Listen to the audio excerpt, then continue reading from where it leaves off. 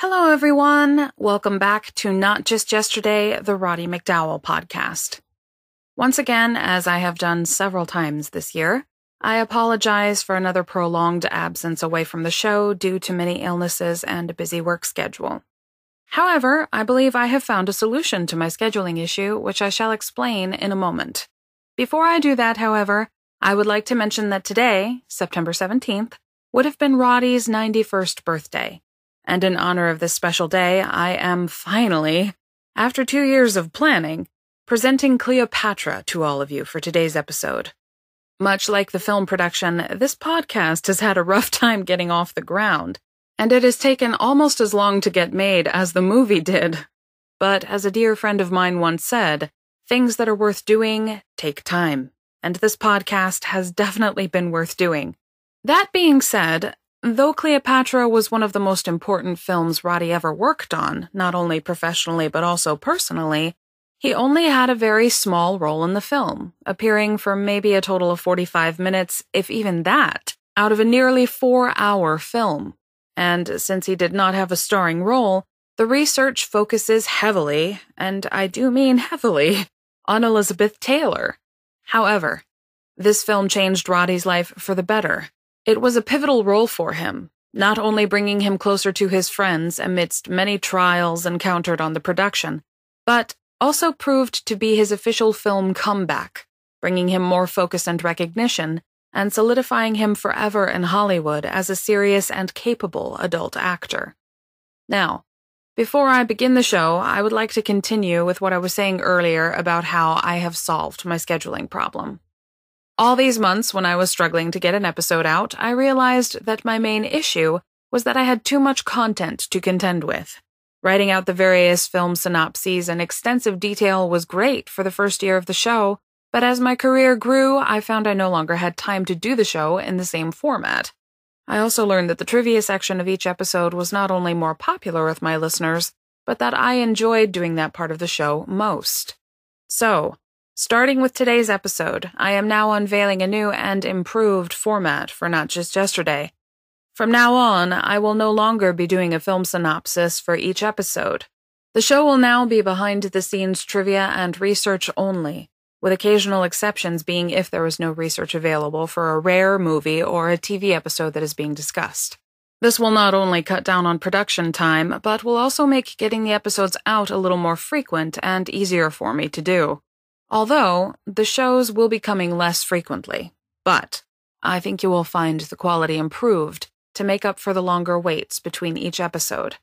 I have been in talks with several people over the last few months for some new spins on episodes to come in the future, so hopefully I will have some new and exciting things lined up for you for the remainder of the 2019 and upcoming 2020 seasons. But enough of announcements and explanations for now. It's showtime. So, without further ado, here is episode 17 of Not Just Yesterday. Every night at 7, you walk in as fresh as clover, and I begin to sigh all over again. Every night at 7, you come by like me returning, and me, oh my, I start in yearning again. You seem to bring faraway spring near me. I'm always in full bloom when you're in the room, for every night at 7, every time the same thing happens, I fall once again in love, but only with you.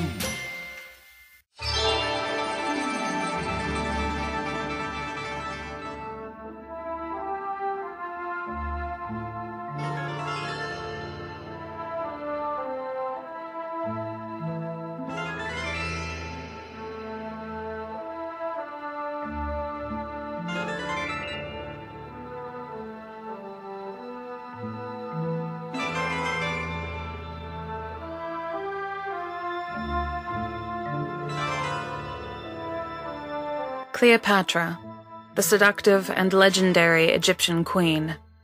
Her memory has captured the minds and hearts of people all over the world for thousands of years. The intrigue, beauty, and mystery she left behind have been an addictive muse for artists and poets everywhere since the beginning of her reign. Writers like William Shakespeare and George Bernard Shaw wrote entire plays based on her conquering love affairs with Julius Caesar and Mark Antony, and songwriters like Jerome Kern wrote cute little ditties about her, such as this song, which was sung by June Allison, Until the Clouds Roll By, in 1946. In days of old, beside the Nile, a famous queen there dwelt. Her clothes were few but full of style, her figure slim and svelte. On every man that wandered by, she pulled the Theda Bara, and everyone observed with awe that her work was swift but never raw. Like Cleopatra, if I could have my way. Each man she met, she wed and kissed, and she dozens on her waiting list. I wish that I had lived there, beside the pyramid. For a girl today don't get the scope that Cleopatra did.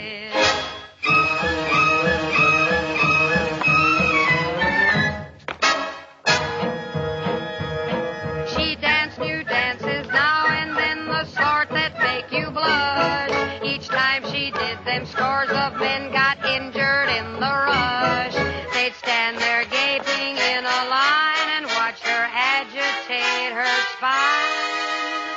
It simply used to knock them flat when she went like this and then like that. Dancing Cleopatra was always on the spot. She gave those poor Egyptian ginks something else to watch beside the Sphinx. Mark Antony admitted that what first made him skid was the wibbly wobbly wibbly dance that Cleopatra did.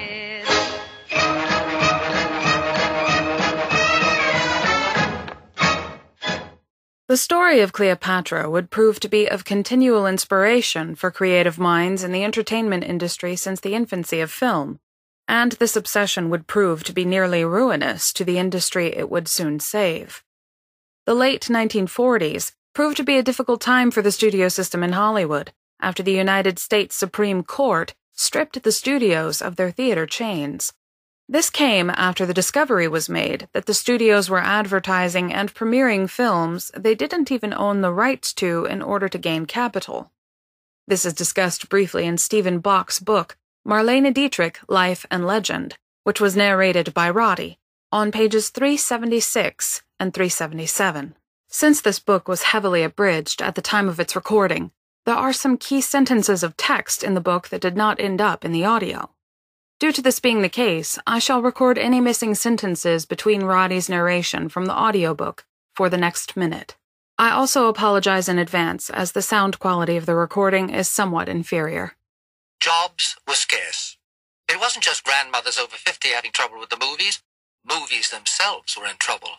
The studios had been forced to separate themselves from their theater chains in the fateful consent decree, brought about principally by the block booking practices Paramount had made notorious during Marlene's reign there. They had used her films as the lever for booking lesser product in theaters they did not own. All the major companies twisted arms and extorted playing time in this way, and the High Court separated them from their own theater chains as punishment, removing a key rung from the ladders of vertical integration, production, distribution, exhibition, on which they had climbed to riches and global dominance. At the same time, television was making insidious inroads on audience habits and tastes, which were changing in the new post-war rhythm. The studios cut their assets, who went home at night anyway, as the wisecrack went, losing an immense talent pool on the small screen, and making possible a new world of independent production no longer ruled by the old moguls and czars, who wandered off to pasture in high dignity or high dudgeon to become popes of Palm Springs while bean counters took over Babylon. This decree by the government, removing the studio system of one of its most lucrative money-making schemes, was financially devastating, and this loss, as well as the newly found success of television, ended up cutting movie audiences by as much as 40%. All of the studios were affected, chief among them 20th Century Fox, who found itself floundering and desperately in need of funding to keep afloat. The studio system had broken down. If you were in the studio system at 20th in the 40s, there was this huge, successful operation. Now, as it began to fall apart in the middle 50s, it was just entirely different, an entirely different sort of plant.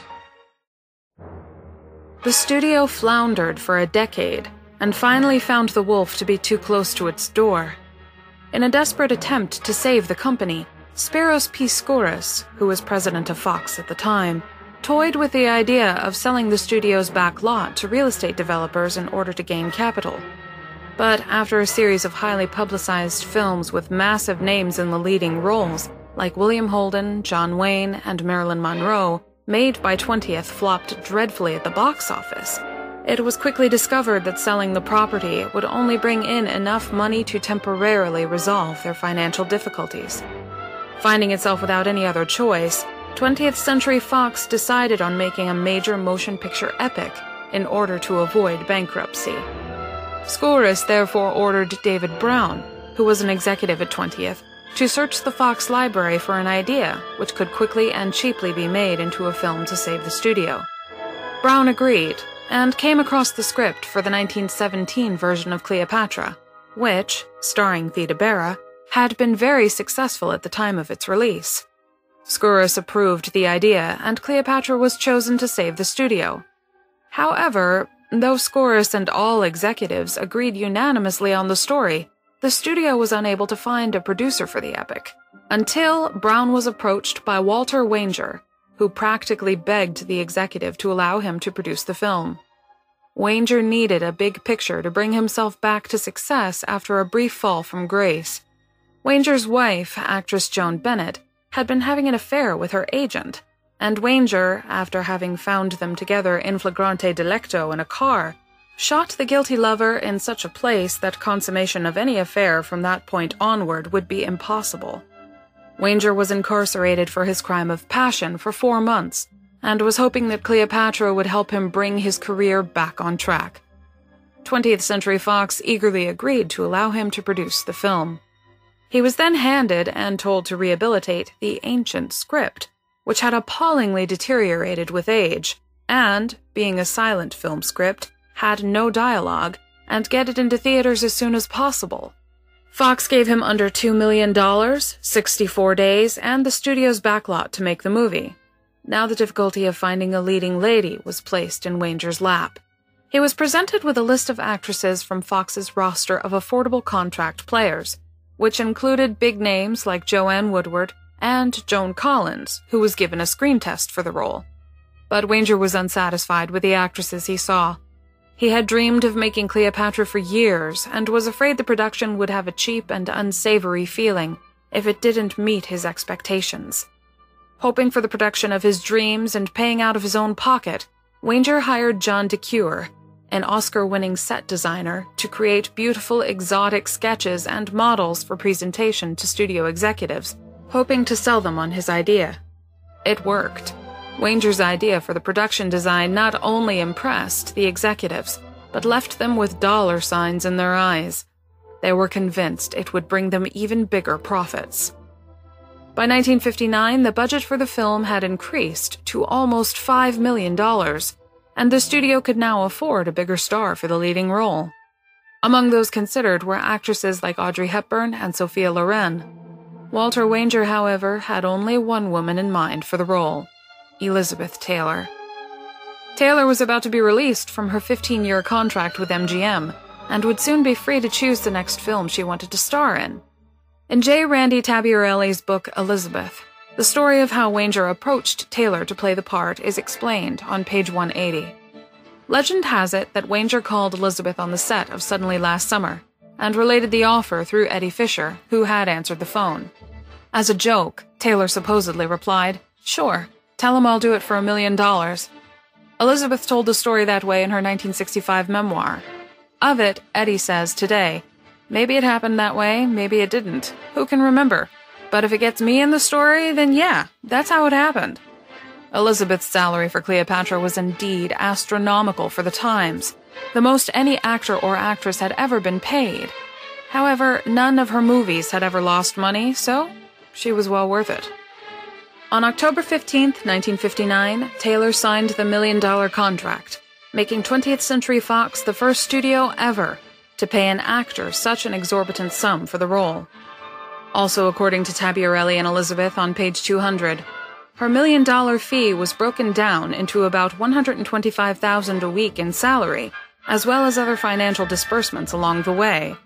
She also got $3,000 a week in living expenses, plus food and lodging. Elizabeth also demanded that Cleopatra be shot in Todd AO, rather than 20th Century Fox's own trademark widescreen process, CinemaScope, so that, as owner of the company, she had inherited it from Mike Todd, she would derive royalties from its use. She actually owned a third of Cleopatra through her own corporation, MCL Inc., the initials of her 3 children. She would also receive 10% of the film's gross receipts. Spiros P. Skouras happily agreed to Taylor's contract demands and hired Ruben Mamoulian to direct the film. Mamoulian was a Russian-Armenian visual artist from the old days of filmmaking, and was well known for being able to work well with and coach great performances out of temperamental actresses, and was a friend of studio head Spiros Skouras. Fox decided to film in England at Pinewood Studios. Mamoulian disapproved of the choice, but the studio was adamant. The weather in England was not ideal for filming, but Pinewood Studios had all the necessary resources to make a large-scale film. Also in Fox's favor, the English government had in place a tax concession called the ED Plan at the time, which stipulated that if enough British cast and crew were involved in the making of the film, then the government would put up funds toward the production. This meant that Mamoulian had to choose his cast from a pool of available British actors. Peter Finch was cast as Caesar by Elizabeth Taylor's request. Finch had worked with Taylor in Elephant Walk. Then Stephen Boyd as Mark Antony, and Keith Baxter as Octavian. It was going to be 8 weeks in England, and it was £2,000 a week, which was a king's ransom to me then. It was a lot of money. With much of the cast and crew now in place, a small fortune was spent testing various costumes. The Pinewood footage shows, in some very short scenes, Peter Finch in uniform as a Roman general, and he looks very commanding. The money that was being shelled out was absolutely unbelievable. And I had a very grand robe for when I became Imperial Caesar at the end. And it was embroidered with oak leaves and laurels, and it was embroidered by the women the seamstresses who had embroidered the Queen's coronation gown. And they had made 4 of them. Tabarelli writes on page 188 of Elizabeth, "With Butterfield 8 finally out of the way, Elizabeth Taylor was finally free to do something she really wanted. Make the film Cleopatra. September 28, 1960 was the day scheduled for the beginning of principal photography on that film. For the production, an 8-acre outdoor lot at Pinewood Studios, some 15 miles northwest of London, had been majestically recreated as the ancient city of Alexandria, at a cost of about $600,000. Peter Finch had been cast as Julius Caesar, Stephen Boyd as Mark Antony. After numerous revisions, the script was now being honed into a final draft by screenwriter Dale Wasserman, who had been instructed by Walter Wanger to focus all of his attention on the development of Elizabeth's role. The film was about Elizabeth Taylor, and I was to write it as a vehicle for her, with only her in mind throughout, he recalled. This was made clear to me at the outset. Though she now occupied a big part of his creative world, Wasserman had never even met Elizabeth. He based his work on his observations of her after repeatedly viewing most of her movies. As the book states, on September 28, 1960, principal photography began on Cleopatra. What it does not mention, however, is that the production was halted as quickly as it had begun, when the British Hairdressers Union went on strike after learning of the presence on set of Elizabeth Taylor's Hollywood hairstylist, Sidney Gilleroff. The union's grievance was that the Hollywood hairdresser's presence presented them with a breach of contract. When Elizabeth refused to remove him and have a hairdresser from the union, Wanger struck a deal with them that her hair would be done off-set by Gilleroff at her hotel, and the union would later touch it up on set when needed. An agreement was struck, and another problem arose: the weather. Not only did it cause various plaster and papier-mâché sets to peel and wilt, it also caused Elizabeth to fall sick. Tabarelli discusses this on pages 188 through 191 of Elizabeth. On November 13th, Elizabeth's health took a turn for the worst. She awakened with a terrible headache. So bad and persistent was the pain that a doctor had to be summoned. Before long, Elizabeth was checked into a hospital, now suffering from spinal meningitis. Out of the blue and without warning, it was as if her pain, misery, and anger continued to have no outlet other than through the slow and utter destruction of her body. After a week's stay in the hospital, Elizabeth, Eddie, and the children abruptly took off for Palm Springs, where she would recuperate, leaving those invested in Cleopatra in London to wonder if she would ever return to the set, and if so, when. By this time, $7 million had been spent on the film. The movie was already proving to be a financial disaster, and Elizabeth had stepped before a camera only a handful of times, giving the studio about 12 minutes of usable footage for its millions. At the rate she was going, it promised to be many months before she would find her stride as an actress in this film. Elizabeth's absences had already cost Lloyd's of London, the production's insurer, millions of dollars. Therefore, 20th Century Fox made the decision to shut down the production, as if they had any other choice, with its star an ocean and a continent away. During this time on set, Elizabeth, when she was able to appear before her hospitalization and rehabilitation in Palm Springs, was often so ill from the meningitis attacking her body that she had to be carried to and from the set for costume tests. And when her illness took a turn for the worse, several doctors, including Queen Elizabeth's personal physician Lord Evans, were called in to attend to the ailing star. Eventually, Taylor's absences forced the production to shoot around her, causing the film to lose over $100,000 a day.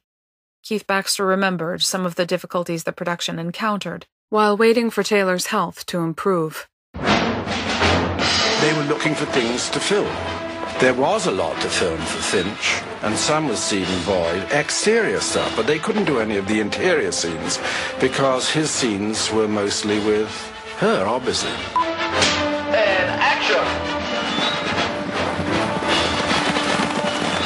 But they had me to film, so I did these scenes, but very little. I shot a part of my arrival in Alexandria after the defeat of Antony. Walker! The focus of the film was so much on Cleopatra. There was so little that could be done that she wasn't in. At some point during the production of Cleopatra, Roddy also suffered a couple of medical issues, though they were not at all as severe as co-star Elizabeth's. He had a boil flare-up one day, which was so severely inflamed and painful that it had to be lanced. Later on in the production, he also chipped a tooth. By November 18th, nothing could be done without Elizabeth. The production was forced to go on hold for 1 month, and the script now had to be rewritten. The rewrites were arriving every day in pink pages, blue pages, green pages like a snowstorm, and when one went down to do these costume tests, Mamoulian was sitting in a corner with some scribe, writing something.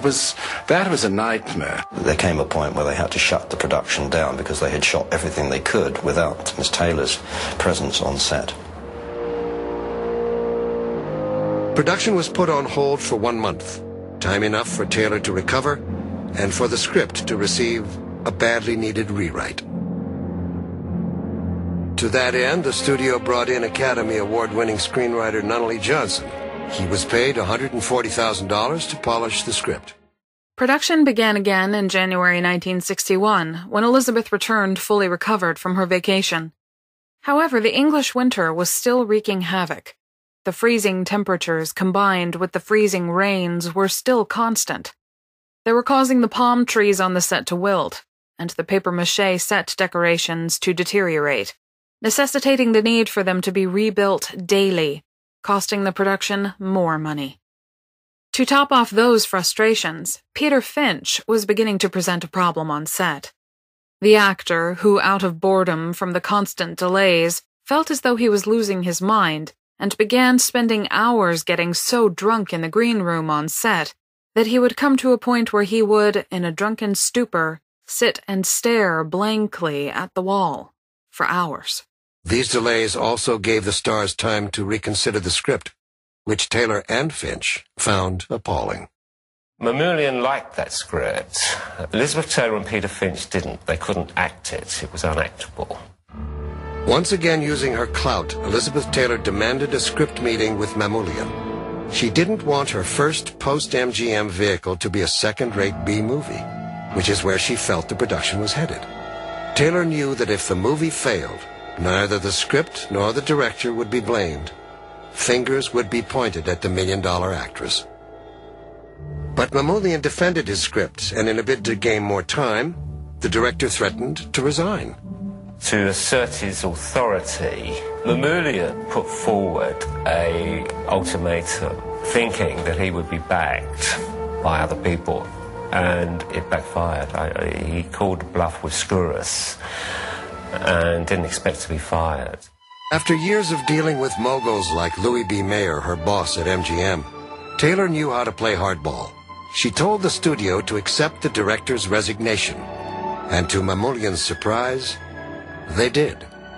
On January 18th, 1961, Rouben Mamoulian left the production, having spent 16 weeks and $7 million, and leaving behind only 10 minutes of usable film.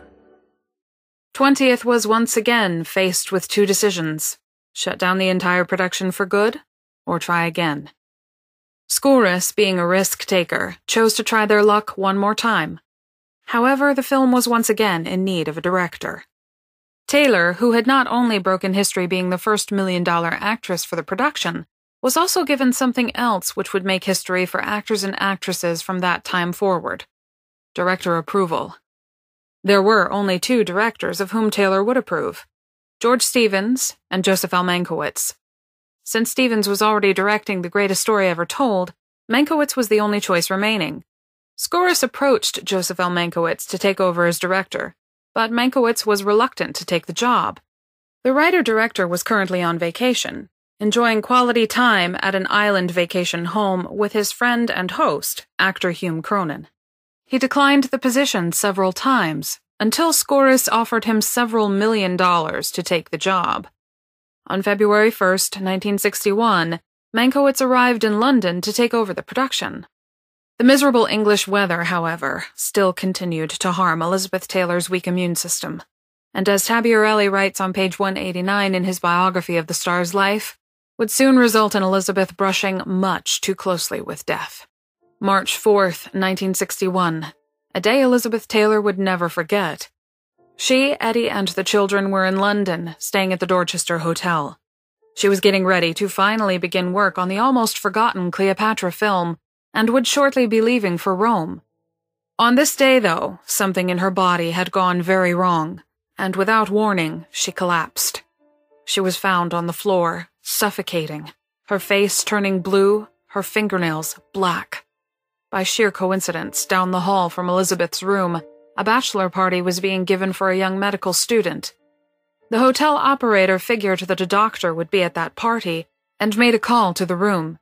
Sure enough, a noted anesthesiologist was there.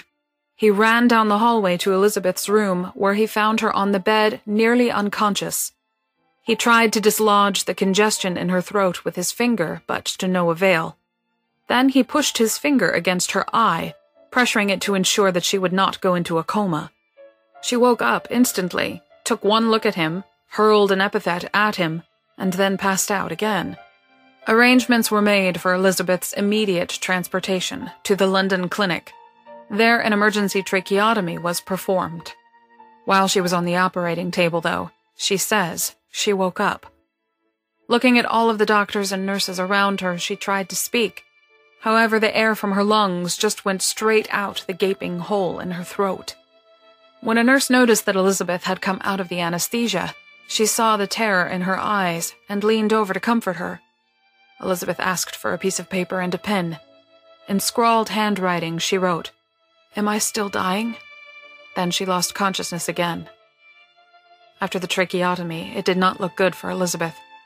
By this time in her life, she'd had a nervous breakdown, colitis, 3 cesarean sections, a tonsillectomy, anemia, a crushed spinal disc, bronchitis, meningitis, phlebitis, a broken leg, torn knee ligaments, double pneumonia, food poisoning, a splinter in her eye, 3 vertebrae replaced in her spine, a tracheotomy, illnesses and accidents by the score, and she wasn't even 30.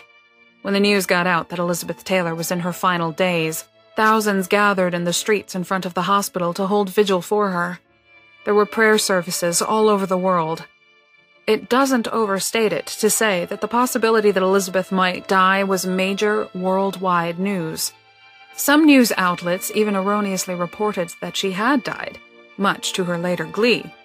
Many historians have pointed to this time in her life as the period during which Elizabeth garnered the most sympathy thus far, thereby softening her image as a tempestuous homewrecker. It's true, she certainly now seemed more fragile and vulnerable than ever before. Of course, she recovered. She always, somehow, recovered. Didn't she? Facing a long recovery this time, Elizabeth once again returned to the United States, making headlines at her arrival. Back in the United States after her brush with death in London, Elizabeth Taylor is carried from her plane in a wheelchair. The arrival at New York of the actress, who was in England to play the title role in Cleopatra, is graphically filmed. She takes the excitement like the true trooper she is, though she's still weak from her bout with an exceptionally virulent form of pneumonia. And now, representing a triumph for the will to live, she's off to California for a long rest in which fully to recuperate. While Elizabeth recovered in California, Mankiewicz, thinking he had plenty of time to flesh out a new and better story from scratch, began rewriting the script. He would soon learn, however, that his thoughts were incorrect. As he wrote, Taylor's brave struggle to recover her health earned her the forgiveness of her harshest critics and the recognition of her peers. On April 17, 1961, Elizabeth Taylor received the year's Best Actress Award for her performance in Butterfield 8. I don't really know how to express my gratitude for this and for everything. Some critics speculated that the statue was given more for her ailments than her acting. You've now got an Oscar-winning talent. That's as close to a sure thing as you're going to get in an industry where there's almost constant anxiety and terror about what the next disaster is going to be. Taylor's Oscar offered Skouras further hope that Fox's investment in the actress would pay off. But the studio chief's improved outlook vanished when insurance companies refused to cover the chronically ill actress. They suggested alternate stars to the studio, including Marilyn Monroe. Oftentimes when a star is uninsurable, it means their potential for trouble is that much greater, and obviously there's a huge risk in going forward. But with over $12 million already committed to the project, Fox had no choice but to press on. The production now faced yet another challenge.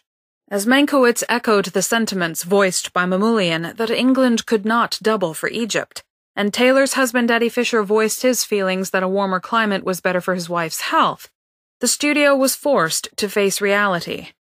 The months in England had indeed proved that the film's leading English rose would only wither in the consistently frigid and damp English weather. In order to prevent a recast and to ensure that Elizabeth would not fall ill again, the production was forced to seek a tropical climate to which it could relocate.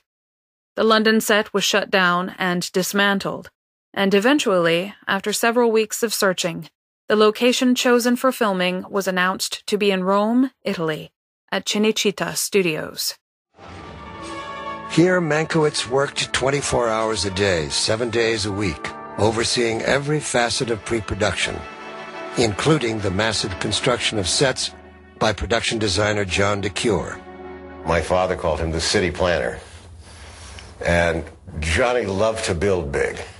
And he was a brilliant man. Johnny built a Roman Forum, which I think is 3 times the size of the real Roman Forum, because it was just thought that the real Roman Forum was just not impressive enough. The The scope of construction was so vast that Cleopatra caused a countrywide shortage of building materials in Italy. The sets weren't only grand in scale, every detail was attended to no matter the cost. Adding to the pressures of pre-production, casting changes became necessary when, after nearly a year of waiting, Peter Finch and Stephen Boyd bowed out of the revamped project, citing previous obligations. Laurence Olivier was the next thought for Caesar, but he had a commitment with the National Theater. Then came Rex. He had done several films with Rex, and he loved Rex as an actor. Rex Harrison jumped at the chance to work with Mankiewicz again. The 53-year-old actor had been a disciple of George Bernard Shaw, and it was Shaw's Caesar and Cleopatra that would serve as the basis for the first part of the story. With Taylor's health recovered and Harrison on board, the only principal role left to cast was that of Mark Antony. Mankiewicz turned to 36-year-old Richard Burton, who had starred in Fox's 1953 hit The Robe. The Welsh-born actor was known as a gifted performer with a dynamic screen presence. Richard was playing King Arthur in Camelot on Broadway. So Fox then approached the management of the musical and said, "We are prepared to buy Richard's contract." And the management of Camelot, being no fools, quoted some absolutely gigantic sum of money. After spending $250,000 to pry Burton loose from his Camelot contract, the international cast was rounded out with established character actors including Roddy McDowall, Martin Landau, Carol O'Connor, and Hume Cronyn. There are very few dates I remember, but that I remember. We arrived together on September the 19th. I was signed for 10 weeks. It turned out that I was there 10.5 months. Added to the mix were dozens of production technicians from England and the United States. Thousands of extras were hired to prepare for the massive battle scenes and intricate choreography. Over 20,000 different costumes were issued, only a fraction of which had been salvaged from the Pinewood Studios production. Almost immediately, producer Walter Wanger faced yet another labor dispute when the female extras complained about their overly tight and revealing costumes. By June 6th, the production was spending nearly $70,000 per day. Having been bought out of Camelot for their roles in Cleopatra, Roddy and Richard Burton began preparing to leave for Rome. Roddy still had one last performance to play in his role as Sir Mordred on Broadway, which fell on his birthday, September 17th, 1961. With his final performance completed and the role of Sir Mordred given to his understudy John Cullum, Roddy was now free to leave, and soon he, Richard, Sybil and the girls, and John Valva, who had an uncredited role in the film as well, which sadly ended up on the cutting room floor by the film's completion, all arrived at their rented villa at the end of the month. Feeling the pinch in its pockets, the studio began counting its pennies. Co-star Martin Landau remembered that every time he returned to the set after traveling for other projects, he would learn that the production costs for the film would have increased, and with each departure and return, the price tag was always $1 million higher. Spiros Skouras was thought to have been hiding the truth of the actual budget from the studio in America for fear of having the production shut down or his replacement being ordered. In order to ensure that 20th never learned of the exact amount, Skouras hired and fired several accountants until he found one who was willing to falsify the budget, which was to be sent to the studio executives for review. Skouras was informed by several people above him that the production must be shut down. He ignored their advice, and instead of shutting down the production, chose to order Mankiewicz to begin filming immediately, despite the fact that the writer-director had not completed the script. This was born out of a need for Skouras to have footage to show his employers in America, to prove they had made progress while spending all this money on the production. The director begged for more time, but Skouras refused to give it to him. In November, Elizabeth's contract would go into overtime, which would cost the studio an additional $50,000 a week. Skouras was determined to avoid this and would not budge from his demands that filming begin right away. Having no other choice, Mankiewicz agreed, and on September 29, 1961, cameras once again began rolling on Cleopatra. Elizabeth Taylor showed up for work in good health and in high spirits. We've gotten off to a bad start, haven't we? I've done nothing but rub you the wrong way. I'm not sure I want to be rubbed by you at all, young lady. Over the following weeks, most of the scenes focused on the relationship between young Cleopatra and her mentor, Julius Caesar, played by Rex Harrison. Oh, it's you. You wanted to see me? I summoned you yesterday to an audience in my throne room. I was told I was not permitted to go there. For one thing, it's too close to the quarters occupied by your brother, Plotinus, Theodotus, and the rest. I will not be told where I can go and where I cannot go. Since it's obviously nothing that you want of me. Except my throne. Rex was an ideal Caesar in many ways. He had the authority, he had the charm, and in the situation that he was put in as Caesar in the film of being the older lover, I think he would have all the qualities required. I've had my fill of the smug condescension of you worn-out pretenders parading on the ruins of your past glories. The future that concerns me. If it is, keep out of my affairs and do as I say. Do as you say? Literally? As if I was something you had conquered? If I choose to regard you as such. Am I to understand, then, that you feel free to do with me whatever you want? Whenever you want? Yes, I want that understood. Watching the dailies in New York, Spiros Skouras was reassured. Cleopatra would be worth all the money he was pouring into it. Meanwhile, Mankiewicz kept writing the unfinished script, often writing new scenes by hand between takes, as the actors did all they could to stave off boredom while not filming. Hume Cronyn even went as far as to buy himself a car so that he could drive through the countryside when he wasn't needed for a scene. As cast and crew sat idly around wondering when and if they would be called in for work, costs for the production were growing more and more outrageous by the minute, and executives scrambled to cut them, whilst the money kept flowing and going somewhere, often to private hands behind closed doors. It was soon discovered that there was a lot of corruption taking place among production crew. Roddy, meanwhile, was growing more and more anxious, and felt himself beginning to go stir-crazy from boredom. He had only worked one day in 4 months after being cast as Octavian, and was now desperate for any kind of work. Up to this point, he had kept himself busy, following Elizabeth and other cast members around the set, photographing them and various other goings-on around and about the production. But now he too found that the lack of any real activity day in and day out, hoping to be called for a scene only to be disappointed, was slowly driving him mad.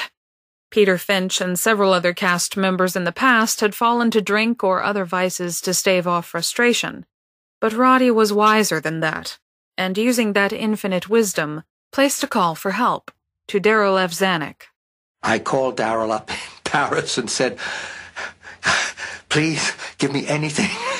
I want anything. I have to work.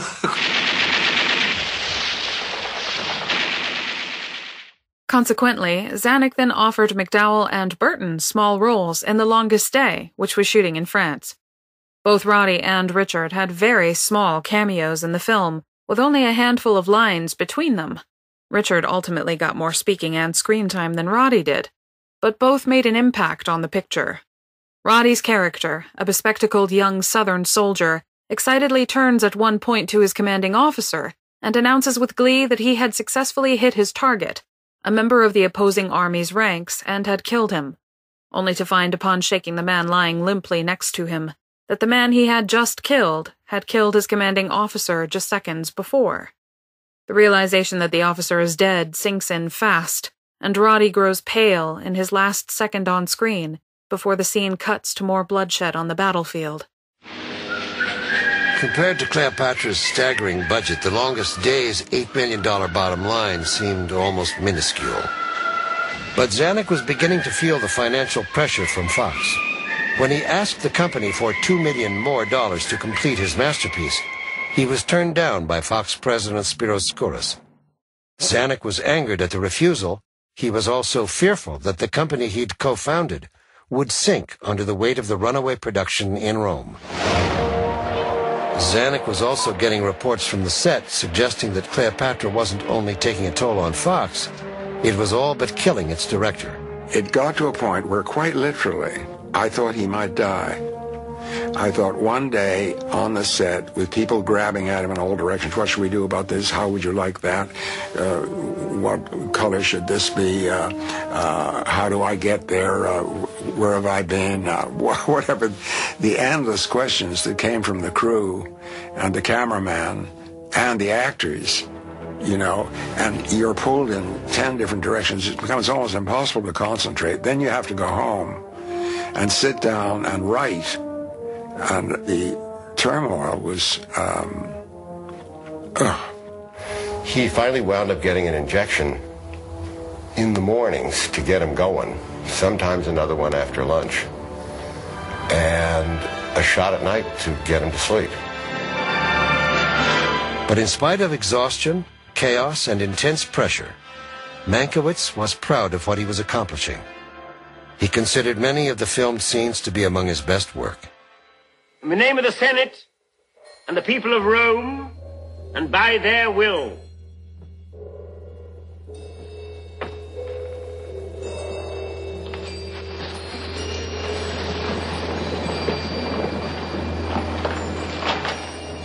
Isis herself will surrender her place in heaven to be as beautiful as you. You're not supposed to look at me. No one is. But if they aren't looking out, they know that I am. You should be kneeling. Well, that too, before all these visiting kings. Making believe that they're not watching us.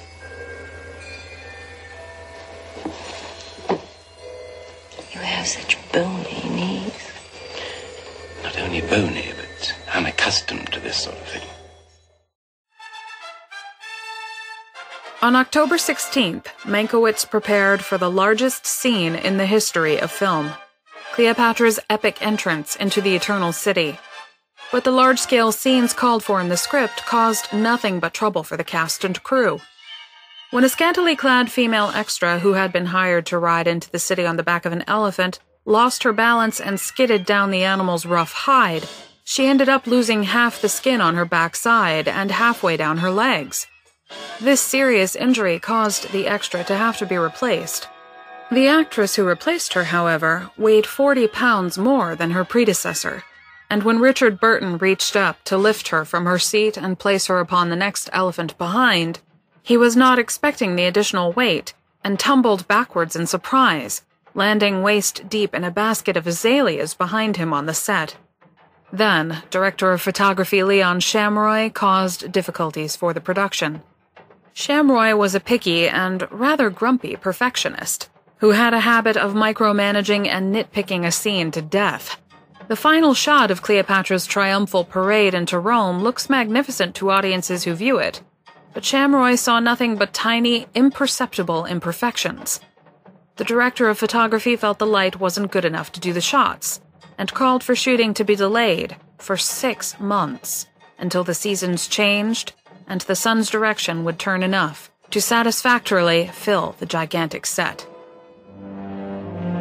Luckily, there was enough of the scene shot to help Spiros Skouras defend himself to the Fox board of directors.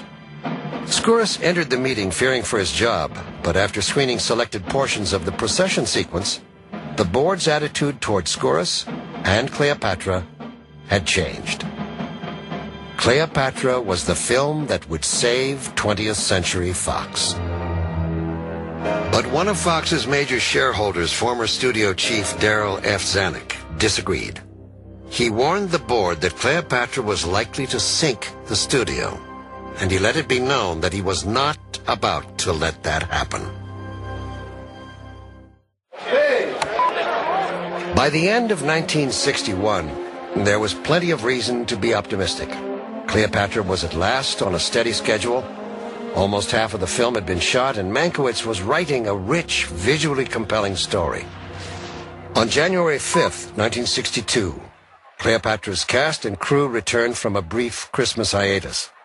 Mankiewicz filmed this sequence where Julius Caesar confides his desire to become emperor to both Cleopatra and Mark Antony. They resent me to flaunt me like this. They'll use it to keep from you that which is already yours. By divine right. Is that not so? Yes, it is. By divine right. We shall have the Senate in its deliberations deliberate that. It marked the first time during the long production that Elizabeth Taylor and Richard Burton worked together in a scene. Are you quite sure what it is you want? So desperately? I've always been sure. And Caesar? Does anyone speak for him? No. Good night.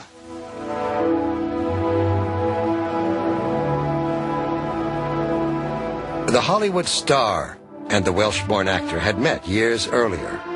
At that time, Taylor had found Richard Burton brash and offensive. But when Burton showed up for work on Cleopatra that first morning, Elizabeth was shocked to discover another side to the actor. The first day on the set, Burton arrived absolutely brutally hungover. So hungover that he had the shakes. And Elizabeth had to help him raise a cup of coffee to his lips.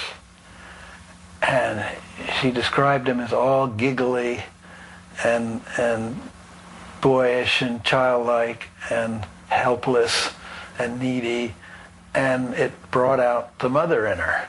She found it, her word was endearing, that here was this titanic actor, intellectual, a needy child. Tell me how many have left you since him? 1? 10? Anyone? No one? Have they kissed you with Caesar's lips, touched you with his hands? Has it been his name you cried out in the dark? And afterwards alone, has he reproached you, and have you begged forgiveness of his memory? You come here then running over with wine and self-pity to conquer Caesar. So long now. You have filled my life. Like a great noise that I hear everywhere in my heart. I want to be free of you. Taylor and Burton quickly became lovers, first discreetly, but soon the secret was out.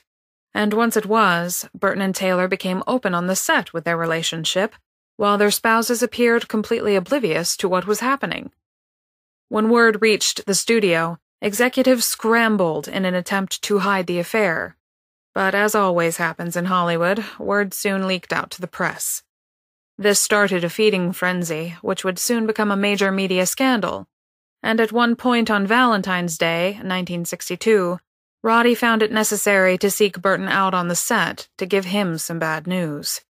Finding Burton, he approached him to say, "Sybil's about to blow the joint," meaning she was planning to take their daughters and leave him. Eventually, the mushrooming press coverage took a terrible toll on Burton's marriage. In March 1962, Sybil Burton left Italy for England, although the move only served to fan the flames. Reports of the affair degenerated into personal attacks on Elizabeth Taylor. She was now being accused of everything from irresponsibility to immorality. The Vatican got into the act, too, saying that she was a bad influence on the world in general and that her children should be taken away from her. She was denounced on the floor of Congress because, of course, she had been born in England and had dual citizenship as such, and several congressmen wanted to take away her passport. The affair was talked about, joked about, and parodied, not only in the press, but even on primetime television. You're always forgetting my birthdays. I'm still wearing last year's snake. Now, what do you want, a new snake every year? Who do you think you are, Liz Taylor? How about it? You and I'll take that night boat on the Nile. Just the two of us? Sure, just the two of us. And 1,000 slaves rowing. Just my luck, one of them will be Eddie Fisher. For For Eddie Fisher, the public humiliation was devastating. Eddie Fisher was in really poor shape. She described him wandering the villa, not bathing, staying in his pajamas all day long. Dad advised Eddie to go back to New York. He said, Eddie's really out of his league here with this romance. I mean, these two people will eat him alive. They're so in love with each other. On March 19th, 1962, Eddie Fisher fled to New York. There, the public seemed to have forgotten his messy divorce from Debbie Reynolds. They now sympathized with the singer. But despite the off-screen problems, Mankiewicz still had a film to complete, and one pivotal and costly sequence was still unfinished: Cleopatra's triumphant procession into Rome.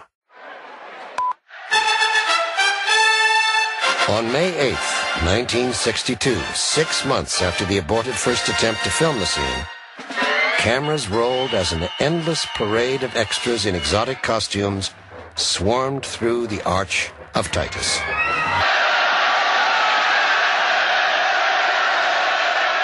She got on top of this 30-foot Sphinx, was drawn through the arch, and instead of yelling Cleopatra, Cleopatra like they were supposed to, they went wild and screamed, Liz!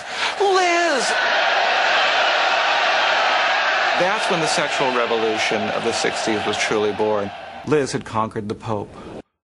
Despite all of the difficulties the sequence caused, Cleopatra's entrance into Rome would prove to be the most impressive scene ever recorded in cinema history. 20th Century Fox during this time was floundering even more, being in the direst financial straits it had ever experienced. In an attempt to keep its head above water, the studio began putting films into production, even if the scripts were not finished. One of the most notable films put into production during this time was the ill-fated and never completed last film of Marilyn Monroe, Something's Gotta Give. The production was forced to shut down, and the beloved actress died soon after. Cleopatra was now 20th century's last chance for survival. So the studio heads sent word to Italy that everything that needed to be done in order to finish the picture was now given the go-ahead. This, however, meant that filming needed to be wrapped on all of Elizabeth Taylor's scenes, as she was one of the most expensive parts of the production, and the studio was reaching a point where they would soon no longer be able to pay her if she wasn't wrapped. One last shot had to be filmed, the barge sequence. The intricacy and special effects for this final shot of the lead actress included clouds of purple incense rising from burners on board the ship, and a close-up shot of a gilded golden rigging, which had cost $277,000 to build. Cameras rolled in Anzio on June 23rd, capturing the beautiful barge as it glided majestically through the Italian waters. The last close-up of Elizabeth, now filmed and printed, the most expensive lead actress in movie history, returned home, with her final fee now totaling a whopping $7 million. But this successful last shot for the leading actress did not spell good tidings for the production as was originally thought. And soon, the bomb was lowered upon the director and producer once again. With several battle sequences still needing to be shot in Egypt, 20th Century Fox issued word that Walter Wanger was now fired as producer of the production, and he was ordered to return to Los Angeles.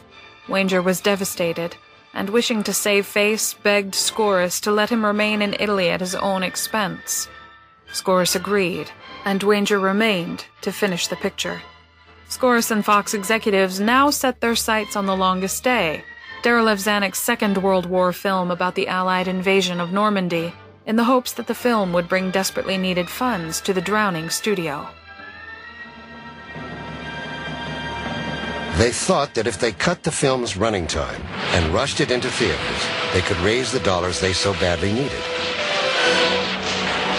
In a bid to save his film and the studio he founded in 1935, Zanuck armed himself for the battle of his life. On June 27, 1962, Darryl F. Zanuck arrived in New York for the quarterly meeting of the Fox Board of Directors. It was one of the most amazing performances I've ever seen in my life. He hit them on an emotional level as the founder of the company. and absolutely attacked them. And after a couple of hours of this tirade, they were totally wiped out, and he took over the company, and it was as simple as that. When the smoke cleared, Skouras was out, and Zanuck was in. Joe Mankiewicz now had 3 months to complete Cleopatra before Darryl F. Zanuck took over.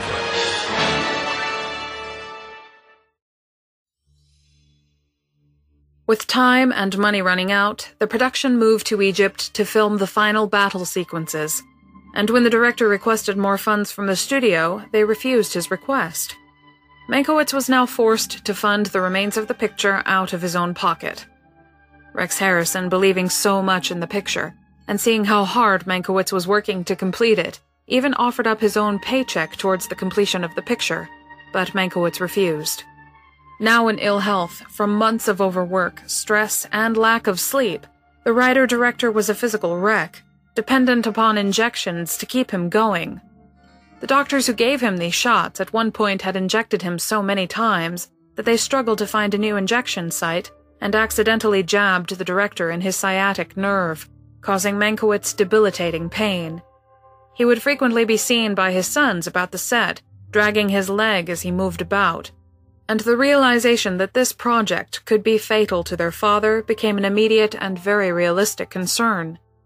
Despite intense pain and exhaustion, Mankiewicz soldiered on and completed principal photography for Cleopatra on July 24, 1962. However, the final shots now exposed the production's lack of financial resources, and the film's quality suffered. Now having returned to Los Angeles, Mankiewicz was faced with editing Cleopatra. For nearly a month, the director worked largely without supervision from the studio. But as Zanuck began asserting his power, he shut down all but the most necessary departments. He also installed his son, Richard, as head of production. Cleopatra literally closed the doors of that studio.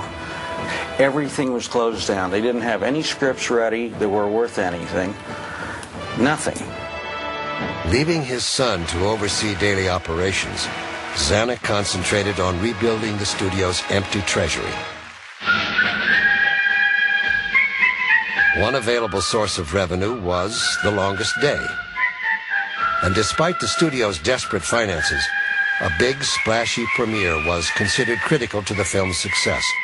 The man responsible for the gala premiere, Darryl F. Zanuck, attends with Irina Demick, who plays the part of the underground heroine in The Longest Day.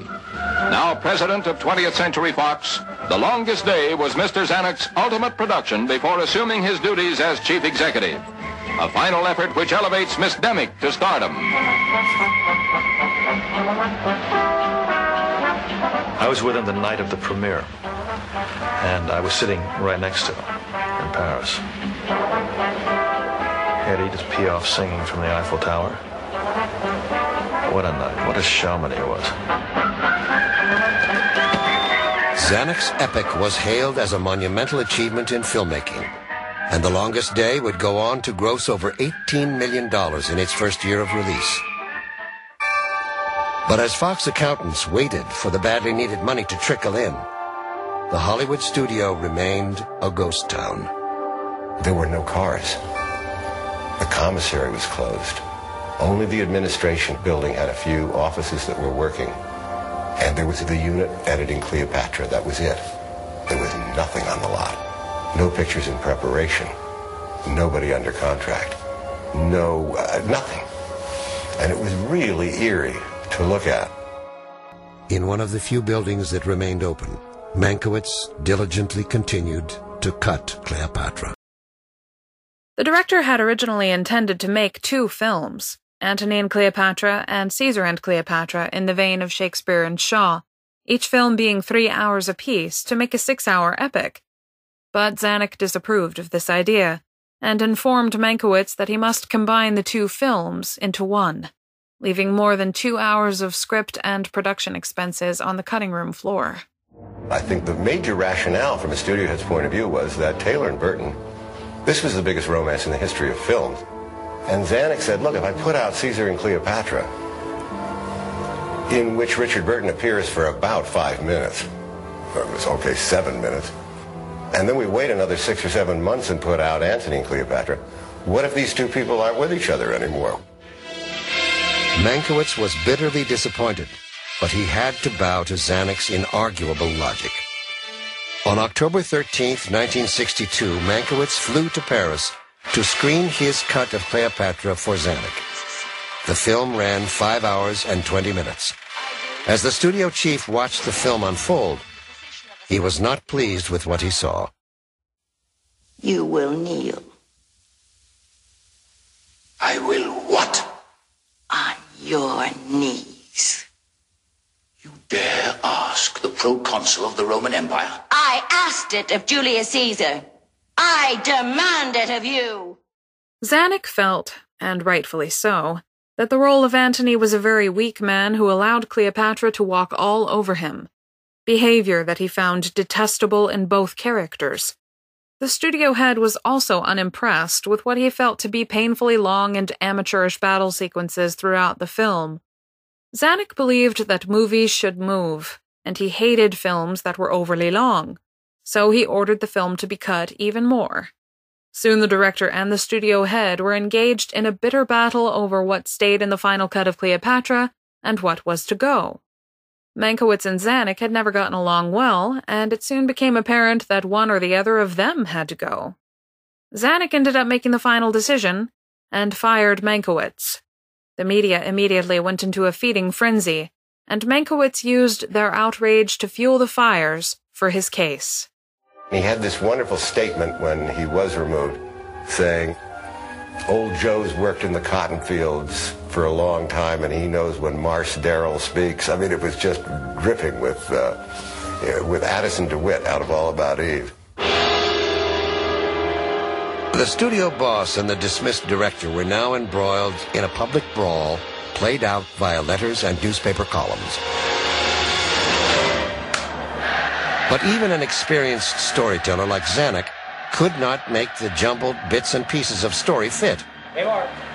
There had never been an actual shooting script. Frustrated, Zanuck found he needed help to salvage Cleopatra. He needed Joe Mankiewicz. By the end of November, they were crawling back to have him come and do the rest of the thing. He was persuaded that somebody was going to do it, so better he should do it and save the film from being disemboweled by someone who had never been there and didn't really know what the attempt was for the various scenes and so forth. For weeks, Zanuck and Mankiewicz collaborated on cut after cut. But despite their differences, there was one thing on which both men agreed. The film's opening battle scenes looked cheap and unconvincing. Reluctantly, Zanuck ordered the sequence reshot.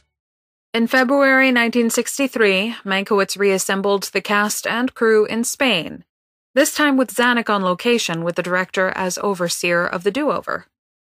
With the newly redone footage in hand, Mankiewicz returned to Los Angeles to complete the arduous task of editing his first major motion picture epic. But he was heartbroken at what he found. He felt that the film would never be the great picture he had hoped it would be, but his hope sprung eternal that maybe, just maybe, it would still be a good one. By May 1963, the film's new runtime was 4 hours, 3 minutes, with different pacing and the added attention on two key characters that were almost missed due to delirious cuts: Egypt and Rome. My death scene wasn't in the movie, the actual killing, because I assure Mark Antony the men will not desert. Wake up in the morning, the men have deserted.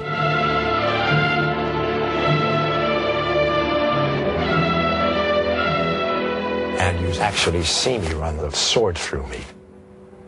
And because I have long arms, I had little trouble with the sword. Richard's arms were shorter, so when he committed suicide, there was a line added. I always envied Rufio his long arms.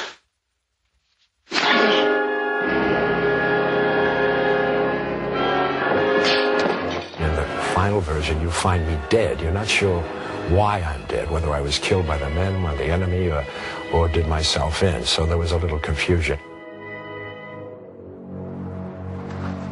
Rufio.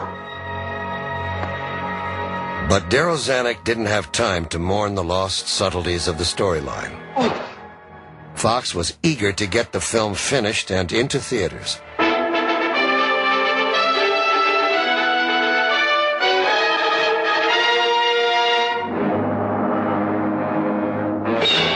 Elizabeth Taylor as Cleopatra, Siren of the Nile. Her stunning beauty and notorious intrigue turned the tide of civilization. Remember. I want you to forget me, please. Forget? How? I can never be more far away from you than this. The studio wanted to strike while the public interest in the Taylor-Burton affair was still at its peak. The premiere of Cleopatra was scheduled for June 12, 1963. As the film entered its final phase of post-production, Fox began to craft a marketing and promotional campaign unlike anything seen before.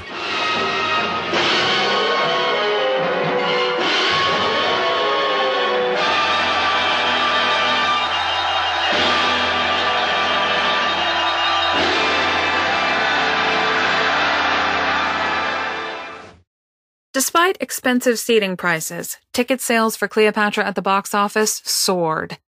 The film even inspired the fashion industry, as the Cleopatra look was unveiled in advertising everywhere in promotion of the film.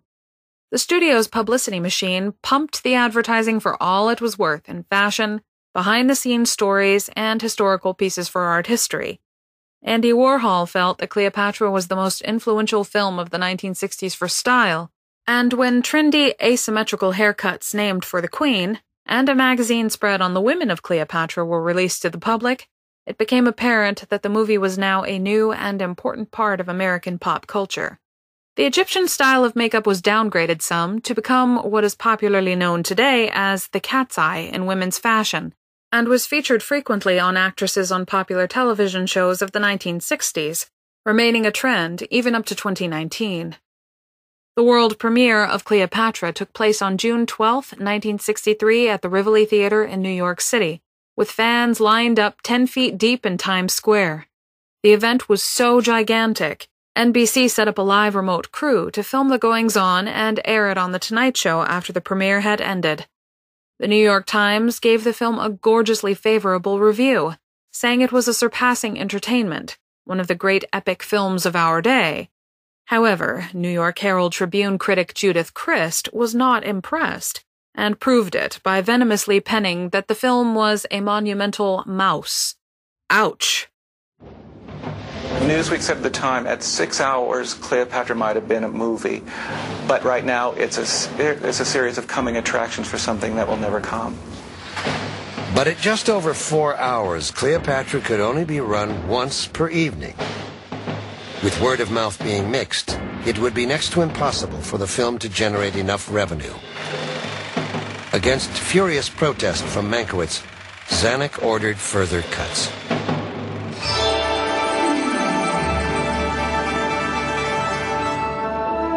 The result was a 3-hour, 14-minute version of Cleopatra, distributed for general release. He was very unhappy.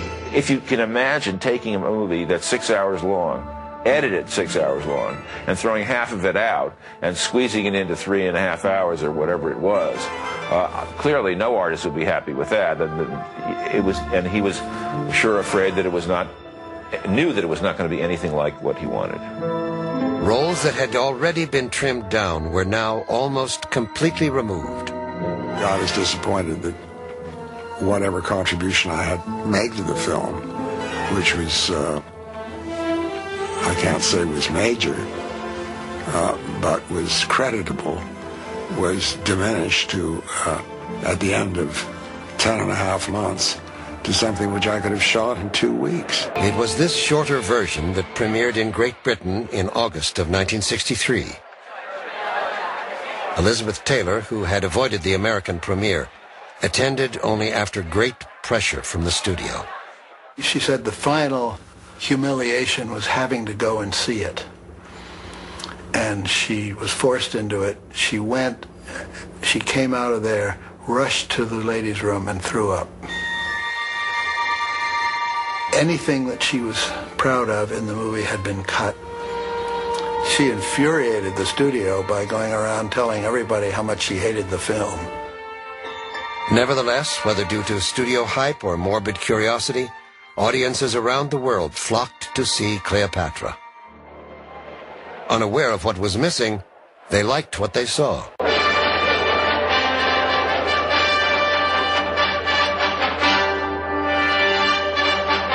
There was a buzz within the audience. This was truly the most opulent, most glamorous, beautifully staged, artistically motivated film, a beautiful screenplay, sumptuous sets, lavish music score. Everything about it was opulent.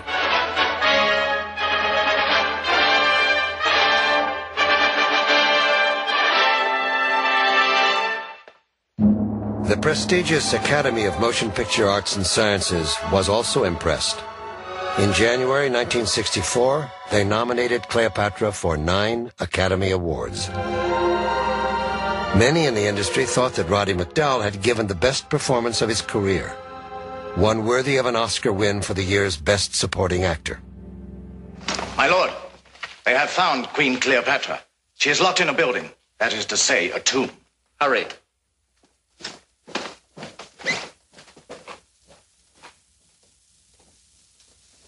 Oh, Mark Antony is with her, they say. He's dead. What? Lord Antony is dead. Is that how one says it? As simply as that? Mark Antony is dead. Lord Antony is dead. The soup is hot. The soup is cold. Antony is living. Antony is dead. Shake with terror when such words pass your lips, for fear they be untrue, and Antony cut out your tongue for the lie, and if true, for your lifetime boast that you were honored to speak his name even in death. The dying of such a man must be shouted, screamed.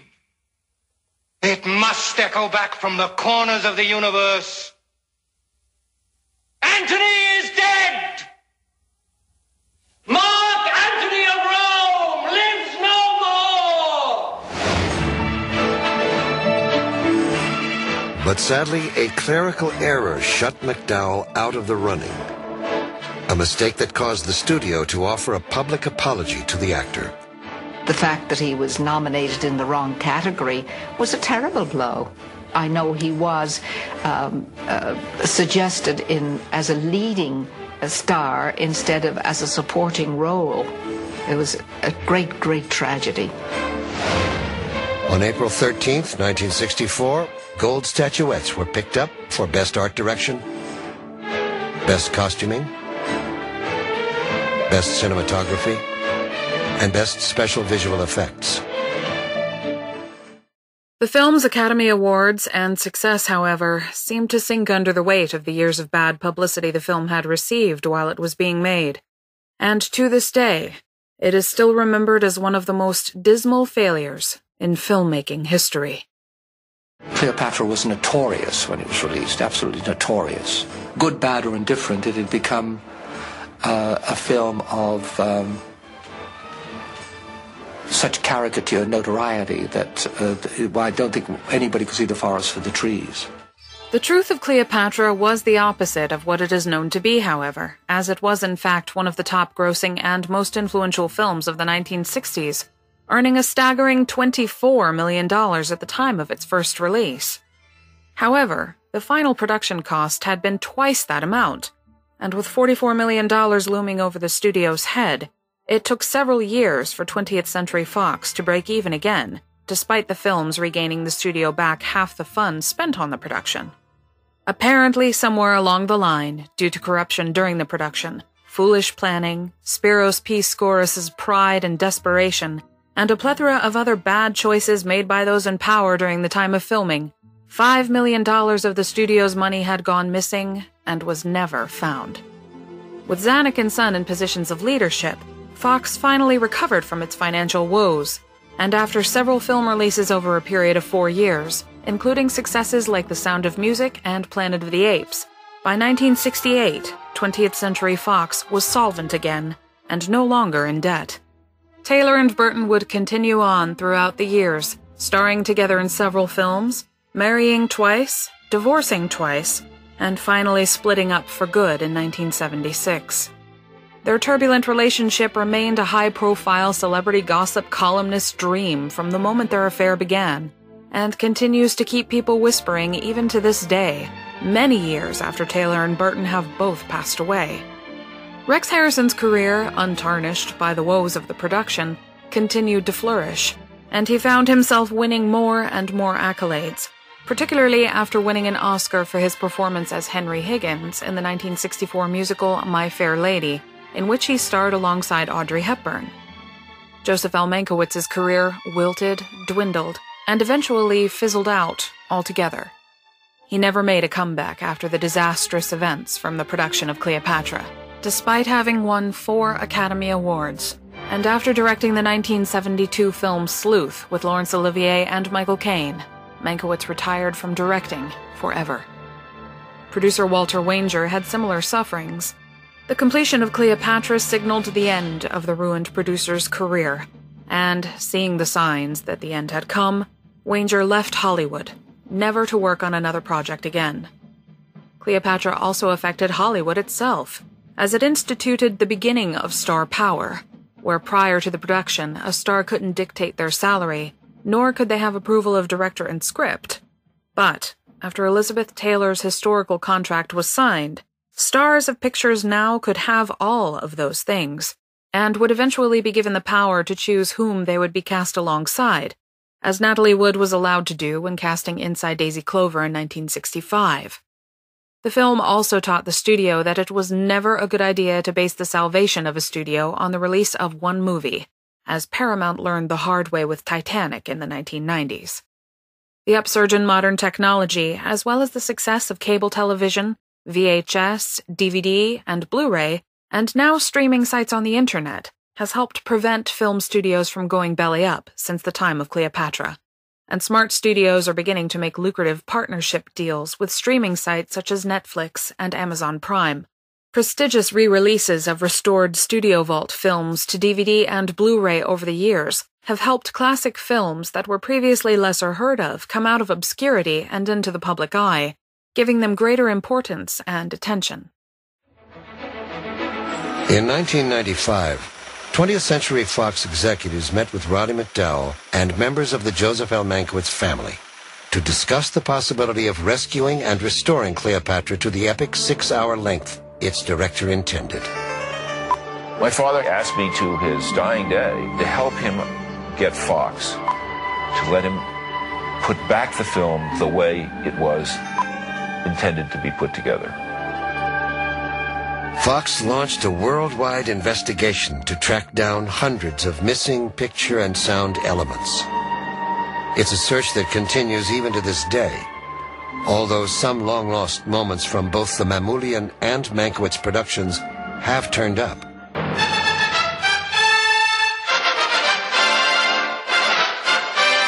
The restoration effort also resulted in the retrieval and remastering of more than 2.5 hours of Alex North's Academy Award-nominated original score.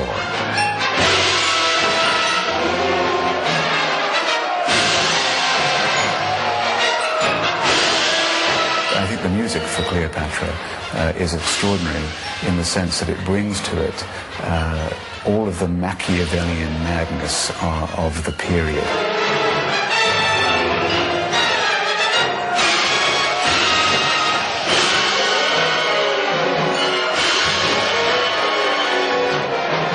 The music, which is comprised of many, many overlays and overdubs, it's layer upon layer of exotic instrumentation.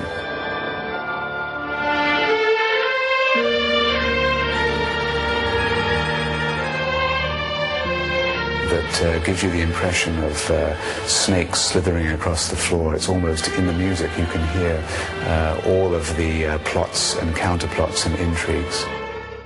There is still hope that the remaining 3.5 hours of missing footage for the film will be found. And even today, 19 years after the documentary featured in this podcast was released, the search still goes on. The drama, the romance, the repression, the danger, the craziness, stripped of all the hubris of publicity and the hype, looking at it from a distance of 40 years, we can see the pure film without all the other stuff. While the debate continues about what Cleopatra could have been or should have been, there is one fact that no one can disagree with. Cleopatra is a film that will never be duplicated. In adjusted dollars, the picture's $44 million cost would now tally more than 10 times that amount. It would be nice for that picture to be seen in its entirety. And I just think it would be nice to see that piece of art that has never been seen. The restoration of Cleopatra will come about eventually. I believe this missing footage, this 3.5 hours of missing footage, will be found. Cleopatra. It's a name that conjures mystery, power, and seduction. It is also a name that has come to suggest opulence, grandeur, and great excess. It is the name of one of the most intriguing women who has ever lived. And the name of one of the greatest and most infamous films ever made.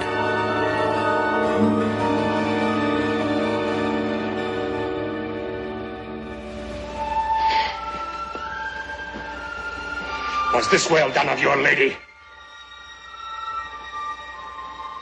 Extremely well. As befitting the last of so many noble rulers.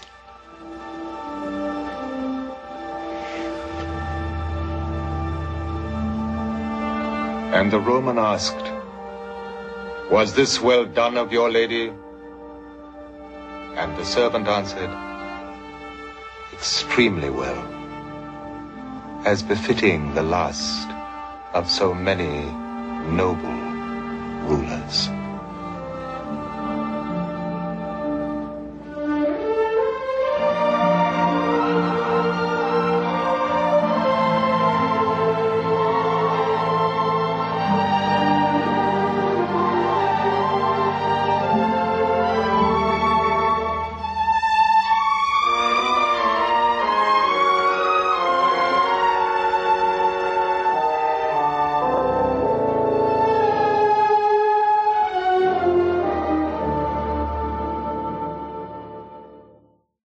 Before I end today's episode, I would like to play the Innocence Mission's song, Happy Birthday Beautiful, as I did last year for Roddy.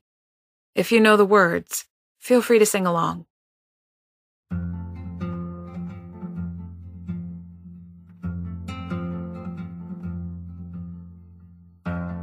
When you wake up, sun will shine. We will not go under any cloud. Let balloons go up in time. Ring out every bell. Happy birthday, beautiful. All the birds of this day. Sing a song, sing a song. Dream of trains carrying you through the state parks with your cherry flowers. When you wake up, it will be the beginning of the world. Happy birthday, beautiful.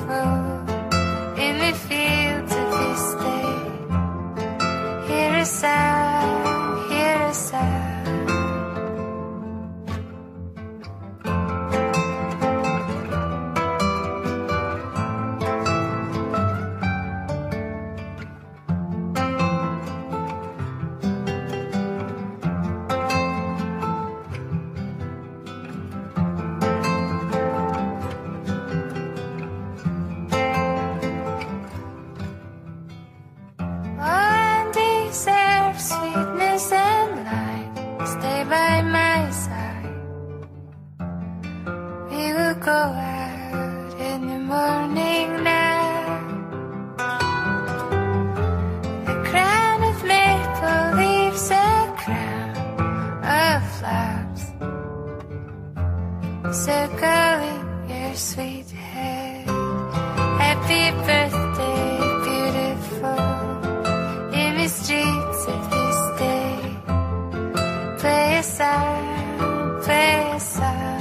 Happy birthday, beautiful, in the streets of this day. Play a song, play a song, play a song, play a song.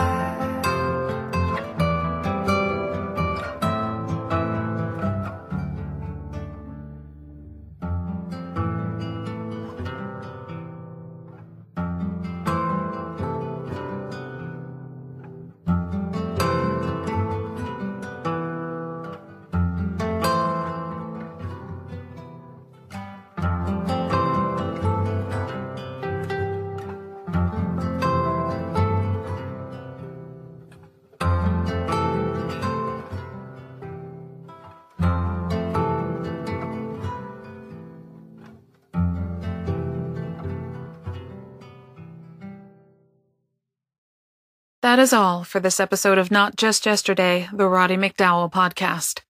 Thank you for listening. This is Zoe Dean signing off, and hoping that you'll be able to watch a film of Roddy's today in celebration of his memory.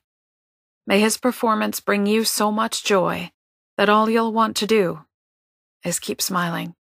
You seem to bring faraway spring near me. I'm always in full bloom when you're in the room, for every night at 7. Every time the same thing happens, I fall once again in love, but only with you. Every night about 7.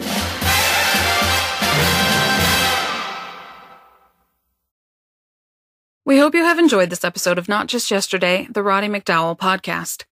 If you enjoy the show, a great way to help support us is to leave a rating and review on iTunes. This gives us a better idea of how we can constantly improve the program for your continued enjoyment. The podcast is hosted, written, edited, and produced by Zoe Dean. The occasional research assistant, co-writer, and constant help with this podcast is Julie Carricker. The thoughts expressed on this podcast are those of the individual, and do not necessarily represent or reflect those of Barren Space Productions, its partners, or affiliates. The musical tracks heard in this episode are from the original motion picture soundtrack of Cleopatra, composed and conducted by Alex North. The film clips used in this episode are from the 2000 documentary entitled Cleopatra, the Film That Changed Hollywood, and were narrated by the late television and film actor Robert Culp.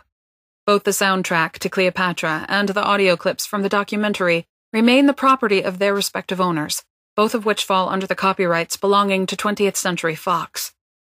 Not Just Yesterday, the Roddy McDowall podcast does not own the rights to these tracks used, nor does it claim ownership. Not Just Yesterday, the Roddy McDowall podcast is not affiliated with any major film or television company, and no copyright infringement is intended. Please visit barrenspace.com for this and other amazing content. This has been a Barren Space production.